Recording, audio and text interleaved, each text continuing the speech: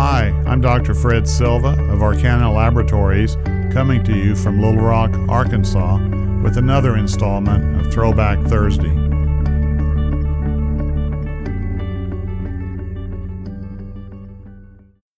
Reading, Reviewing, and Writing a Paper, Part 1.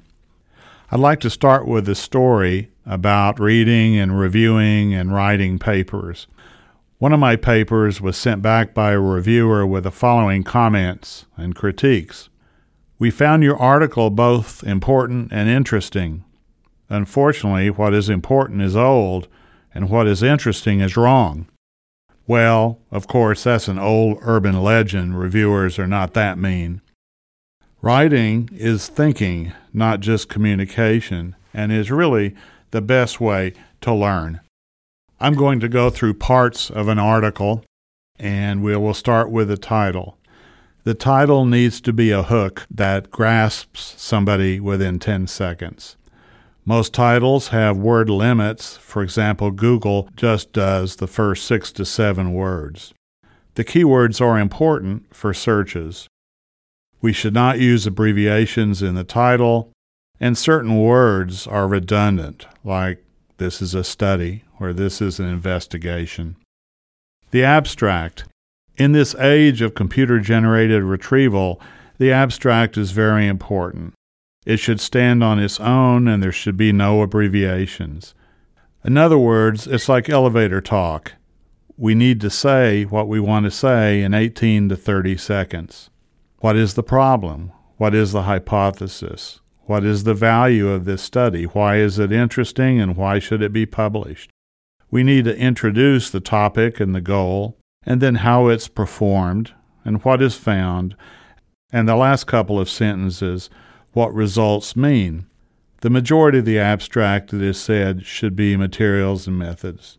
Problems with abstracts include not having complete information or too much information, and is often an afterthought. The abstract done last, often not too well by authors. And there are word limits, such as PubMed accepts only 250 words. So if you have more than that in the abstract, it won't come out. The introduction. The introduction needs to set the stage. What is known? What is the background literature? Also, why is this study important? And to do critical review of our present knowledge, and briefly the plan and objectives for our study. The hypothesis and the purpose and the question needs to be addressed, approached, and proposed solutions given. There needs to be a clear answer. Materials and methods, details, results, or conclusions are not usually found in most introductions.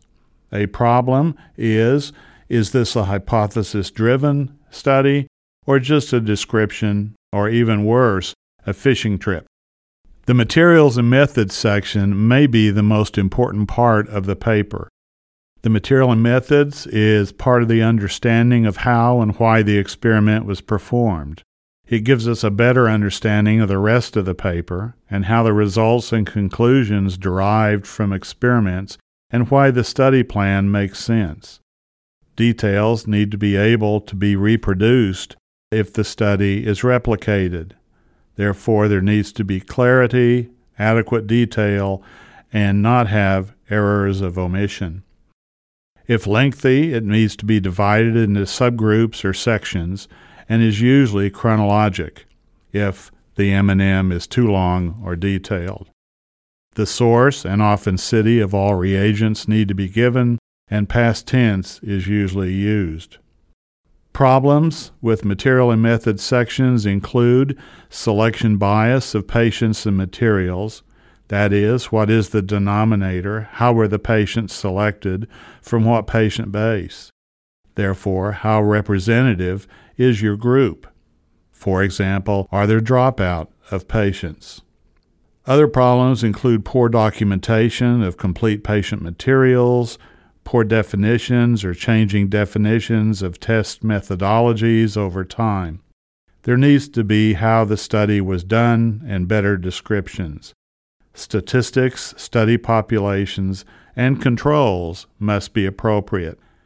Single case reports are getting harder to publish and really better be good and meaningful to get them published in the better journals.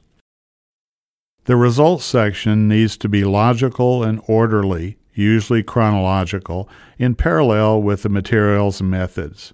Statements need to summarize and explain what the data shows. Past tense is usually used with a passive voice. It is said that we should not use, quote, unpublished results. Problems with the results section includes results not clearly or concisely stated, the need for proper controls, and there may be multiple proper controls at every step. Tables are often useful, and there is a debate as to whether the tables should stand alone or be combined with the text. Lastly, for this discussion, we're talking about the discussion section. The discussion should include some background or context, and then the purpose and the goal. Then, what does the data mean? Judiciously interpreting your findings in the context of present knowledge.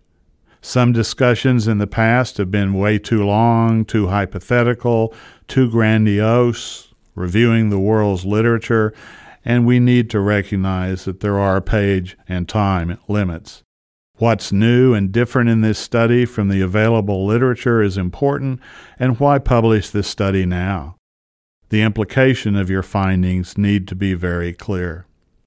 Problems include hazardous extrapolation from their small, possibly biased series to a worldwide global population. Thus, selection and bias needs to be addressed. Selected information and literature to substantiate their findings is given, and there should be referencing of studies discordant with your findings. Confounding variables and realizing that correlation does not necessarily equal causation is, of course, a known fallacy. Statistically significance, we're not supposed to use the words trended towards. There is a potential source of bias and other weaknesses, and now many journals require a paragraph indicating at the end not only the substance and importance of your paper, but also the limitations and weaknesses, for example, in retrospective studies that are unavoidable. In any event, this is a summation of my experience after being on a dozen editorial boards with the help of Dr. John Ebley of Indiana University, who served for 19 years as editor-in-chief of Modern Pathology, as well as a beautiful series of reviewing articles from the AACC Journal in 2010. Part 2 will follow later.